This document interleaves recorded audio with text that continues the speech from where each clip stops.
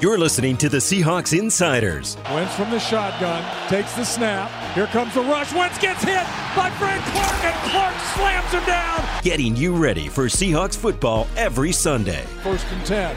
The play fake. Russell looks. Going to lay it up for the end zone. Doug Baldwin reaches out. Makes the catch. Is he in? He is. Touchdown!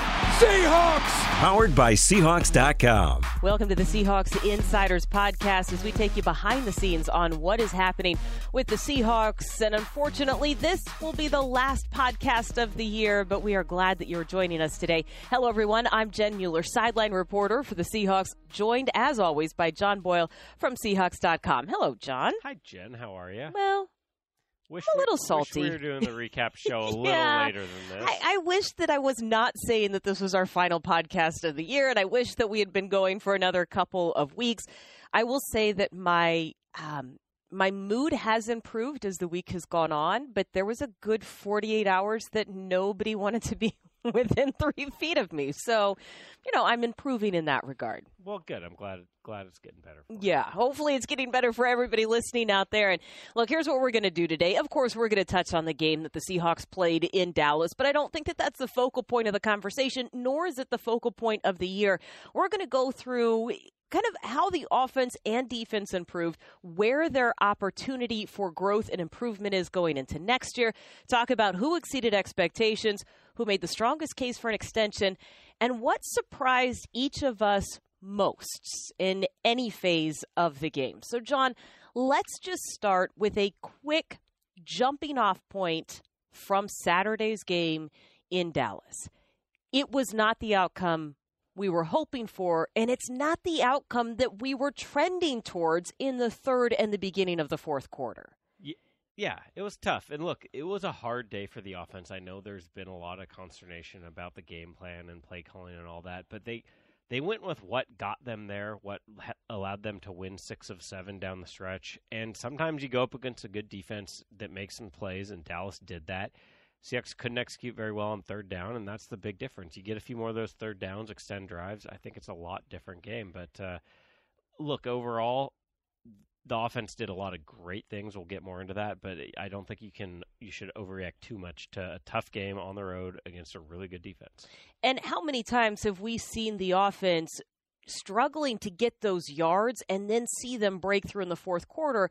And to your point, those third down conversions, and you can go back and look at every game that the Seahawks have had trouble in, and third downs are significantly, lower in those games, which sounds like a no-duh thing to say, but the other part of that is it affects the number of plays that you run during the course of the game. So if you actually look at the number of times the Seahawks passed the ball in the fourth quarter or after they had scored in the third quarter, they were passing the ball. The problem was you didn't have the volume of plays to get the yards because you weren't converting on third down.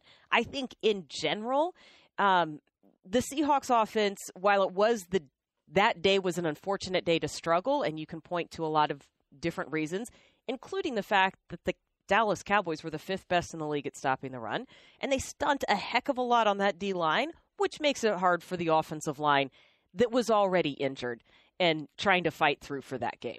Exactly. Pete Carroll touched on that. It was, you had DJ Fluker, who'd missed some time, missed a lot of practice, and then Jarrett Sweezy, who hadn't practiced at all. And as we found out later, we knew he had an injured foot, but it was a little worse than we all realized. And it's tough to go out there, even if you're a veteran and know what you're doing, and play in a meaningful game without any practice. So yeah, it was tough against a really tough opponent. I mean, it's obviously a bad time to have a bad day at the office, so to speak, but that's kind of what happened for the offense. But we can use this, as I mentioned, as a jumping off point to the good things that they did during the course of the season. And while the final score is not what we wanted, we did see the team set a lot of records, and that game in Dallas kind of helped solidify where they were offensively, at least points scored and some of the other good stuff that was happening. Exactly. I mean, you look at all the things this offense did, it was, in a lot of ways, one of the better offensive seasons the Seahawks have ever had. They had the second most points in franchise history. They led the NFL in rushing. You take it to just week 8 or week 10 through 17, they averaged 30 points a game, which was second most in the league. They had 73 explosive plays, tied for the most in the league. I mean, Russell Wilson had his most efficient season ever.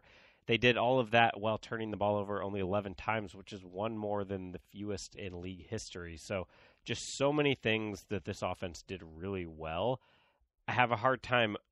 I mean, look, a playoff loss stinks. It's terrible. Everyone's upset. But to overreact to one kind of rough game when you look at the body of work, I mean, there's a lot of other factors you can throw in. They played a lot of that season with their best receiver banged up. They, had some guys they lost in the offseason. No one expected this to be, and you're learning a new they should only get better under a new coordinator that you're going to have time to develop.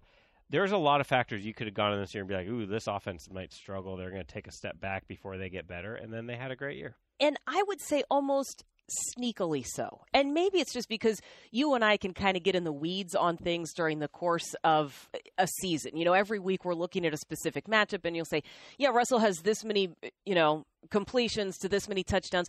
But it's not until you take a step back and see the big picture, because while I knew the offense was efficient and I knew Russell had, re-upped his season record, and I knew that Tyler Lockett was having a great season, I did not realize that they were the second best scoring team in franchise history until after the season ended. It almost felt like some of those things snuck up on us because we were so worried about other parts of the game or matchups from week to week. And I think that that's a cool thing. And you talk about the coordinators changing over. Think back to this time last year, or maybe a little bit later. Pete Carroll was making some wholesale changes on his staff. 9 assistants in all changed.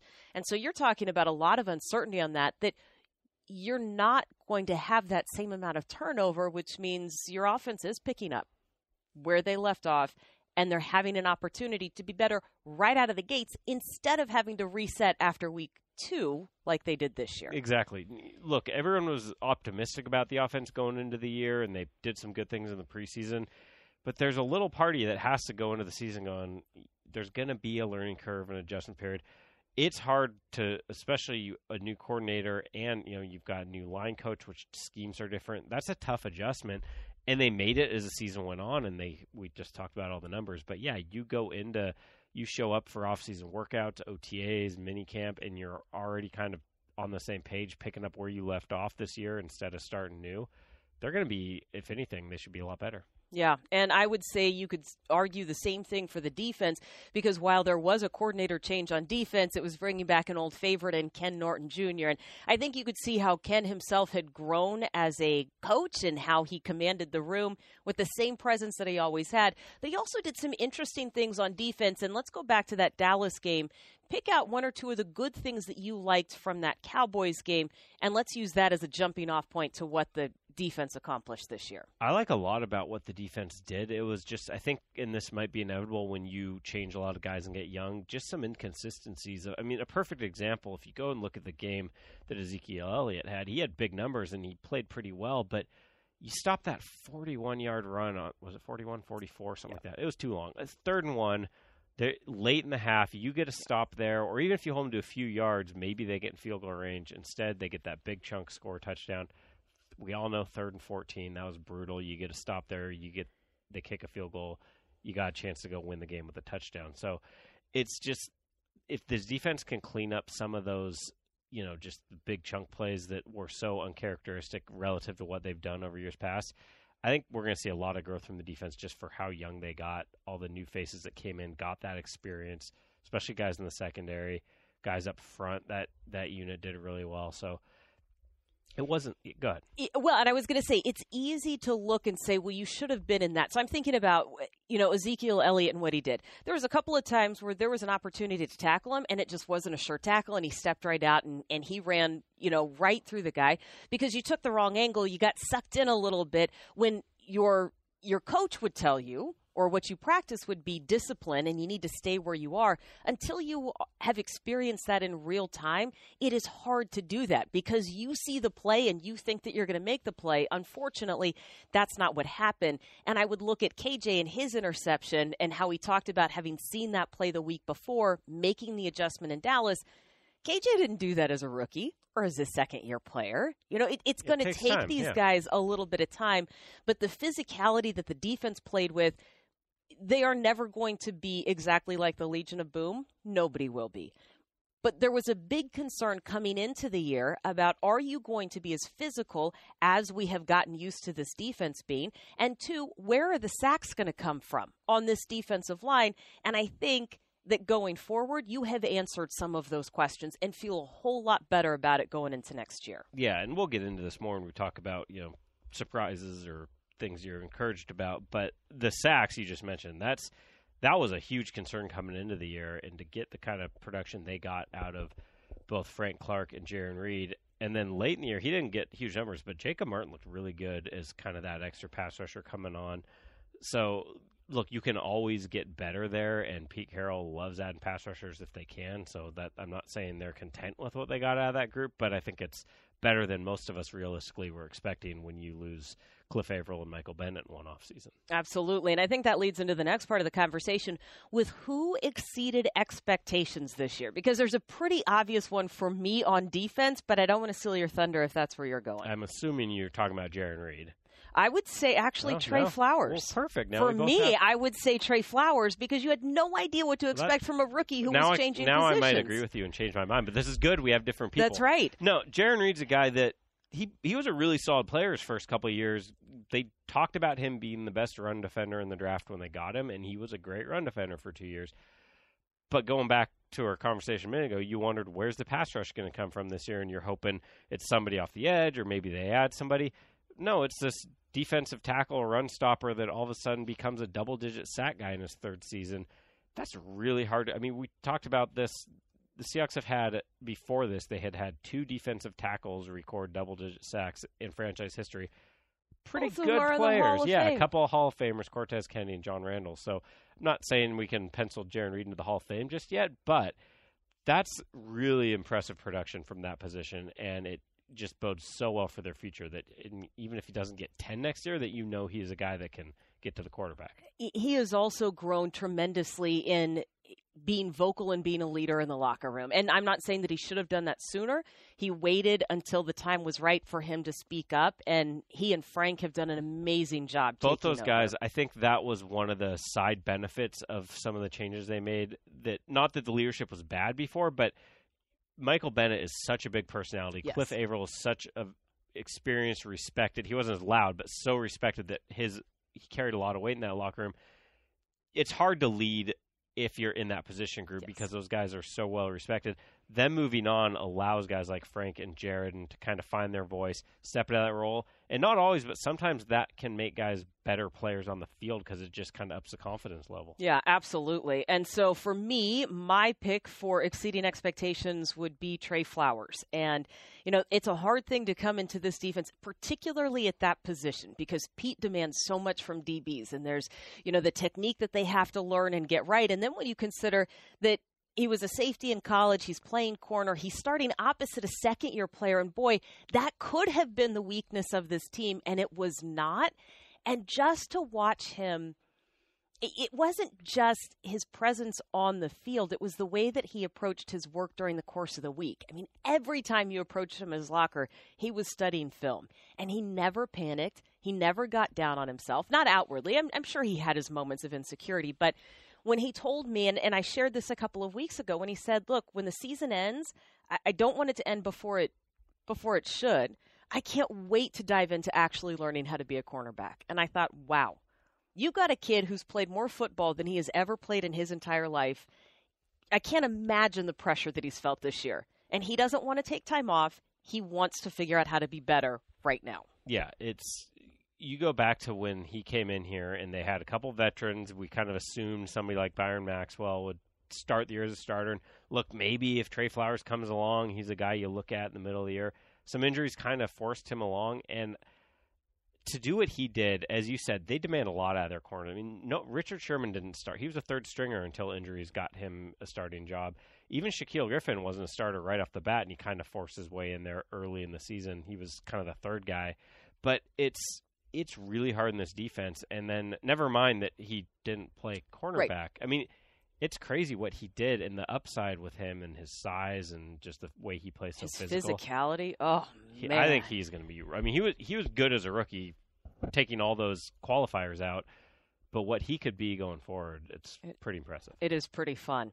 Okay, so we've touched on a couple of names. Here's our next topic. Who has made the strongest case for an extension?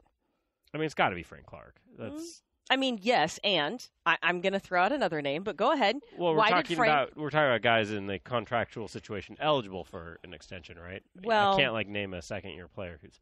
Correct, but I would say Russell Wilson, which sounds again like a no-duh thing. That's a fair thing. Yeah. However, I would say with Russell, and I want to be very clear, he is the franchise quarterback, right? And I think he silenced some of the critics this year in finding ways to get even better. That is hard to do when you've been in the league as long as he has. And to see the growth and to see the way that he worked with Shoddy and to see the way that the run game all came together, I think you can make a stronger case. Instead of just a foregone conclusion of, yeah, the Seahawks should re-sign him. No, they need to take care of him. Now, it doesn't need to be right now, but I do think watching what he did this year makes you feel a bit better about it. It takes away that doubt of, is this a guy you want to tie yourself to for 5 more years or whatever? And can I pay him the same amount of money that Kirk Cousins got or that Aaron Rodgers got? I think that you can confidently say yes. So that would be my answer, because I knew that you were going to say Frank Clark. I mean, yeah, that's a very good point. And you could make a lot of the same arguments about Bobby Wagner and everything he meant to this defense. I just go with Frank because it's a little more pressing because he's in the final year of his deal. You have the franchise tag if you need it, so you can make sure he's around some way or another. And Pete Carroll's made it very clear. The usual answer when you ask about a guy who's heading into free agency is, we love him. We'd love to have him back. It's it's a tough business. We'll see what happens. With Frank Clark, it's kind of like, yeah, we plan on Frank being here. So they're one way or another, I think they're going to make that work out. But what he meant we talked about the leadership already, but more than anything, pass rush is so important in today's NFL. So when you have a guy who's getting 13, 14 sacks a year, you got to keep him around one way or another. Yeah, and I love Frank's part, too, to that answer is, I'm okay being franchised. Yeah. I'm okay talking about, he knows that he's got a place here. He's not looking to go anyplace else. He's in a pretty good spot of he's going to get his money one way or another, and at some point he's going to get a chance to cash in on that big deal. But he knows he's made himself a lot of money, and he'll reap the rewards. Yeah, I like it. Okay, last thing that I promised we were going to talk about is what surprised you, period, across the board with this team. It could be a position group, a coach, a stat, a player, a scheme. What surprised you across the board? I'd say the offensive line, both the impact of guys they brought in Fluker and Sweezy. There's question marks about both of them, mostly because of injuries. We didn't really think Sweezy was going to be starting when he came here. It was kind of like, oh, this guy coming off an injury for depth, took over the starting role, played awesome. And then what Mike Solari brought to that group. I mean, granted there were injuries at running back, that was a big part of it, but this was a team that just couldn't run the ball last year and struggled mightily in that area. For the last couple of years. And look, Russell Wilson still got sacked a lot, but a lot of that came in bunches early in the year and then in the game a couple weeks ago against Arizona. But overall, the pass protection was better as well. So what that group, the combination of the new guys they brought in, I'd add Dwayne Brown to the mix, just him being here a full season and his leadership, and then what Mike Solari brought, that whole unit, the way they performed, really impressed me. If I can do one more, we already knew he was a good player, but what Tyler Lockett did this year, to get that contract extension, and at the time, he didn't have a very productive year in 2017 because of the injury he had late in 2016. And a lot of people looked at that extension and thought, oh, that's a lot of money for a guy who did what he did last year, and thought they might have overpaid. That's looking like a bargain now. If he'd hit the open market, he would have made a ton of money after this past year. But to the whole, having a perfect passer rating when targeting him, almost 1,000 yards, 965 yards, 10 touchdowns, and still a threat in the return game. He just had a phenomenal year. Yeah, I'm really happy for Tyler. It has been a tough go for the last year and a half as he was getting back and trying to convince people that he could get all the way back. People didn't know what he was playing through last year, how hard it was for him. The fact that he played 16 games at all is an amazing accomplishment. It was pretty amazing. I'm actually going to add on to that what you said with the offensive line. I'm going to say what surprised me is the fact that they ended the season averaging 160 rushing yards a game. Yeah. I mean, that number to me, it blows my mind. Especially when you look at the first couple games. Exactly. The number of times that they rushed for over 150 yards in a game, they did it in a row. They did it in spurts, right? They had 2 streaks of 5 games where I they think it was rushed. 13 of the last 14 games, Yeah. with one, the Carolina game being the one in the middle. Exactly. It's crazy to me. That's unbelievable. And you did it with a rotation of backs. You did it without Marshawn Lynch, which has just kind of been the benchmark here. And you did it despite everybody criticizing Brian Schottenheimer for saying we're going to run the ball even when people know that we're going to run the ball and we're going to be successful. So I thought that number, it is going to be impossibly difficult to top that number for the Seahawks. I am stalling now because we need to wrap this up. Here's what comes up next for the team. If you just take a look at the calendar, of course, the team is preparing for the Combine where they are scouting out draft picks for next year. We do not know yet where the team will be picking. We can kind of look and see late in the first round, but we also know that there's going to be some moves made because that is the MO for John Schneider. Well, and especially they currently only hold 4 picks for this draft. So I I'm would gonna imagine go out on a limb. John's Yeah. going to try to find ways to do a little wheeling and dealing to add to that total. That's right. If you don't already have it marked on your calendar, the draft is the last weekend of April. It is taking place in Nashville. That'll be a fun time. That will be a fun time. And then the Seahawks will get underway. April 15th is when workout starts. So you'll start to see some rookies come through. OTAs in May and June. Sure, something like that. And then before I haven't you know seen the it, dates yet, but we will that's be usually back. about how it works. Yeah. I'm really just I'm trying to get us to July when training camp opens. So there will be things Can to we make take a sure. little break first? Maybe go on vacation or something? You can go on vacation. I don't need to for a be back to couple of training weeks. camp yet. As much as I love football, I'll take a You break. can take a vacation? Yeah. All right. I'll let you take a vacation. Thanks, Jen. Appreciate it. Perfect. My wife appreciates it. Great. Well, just because we are wrapping up for the year does not mean that John Boyle is, despite whatever vacation he plans to take in the coming months. He will have you covered all year long on Seahawks.com. It has been a pleasure being with you every week of the 2018 season. We look forward to talking with you again on a weekly basis when the 2019 season rolls around. Until then, thanks for listening.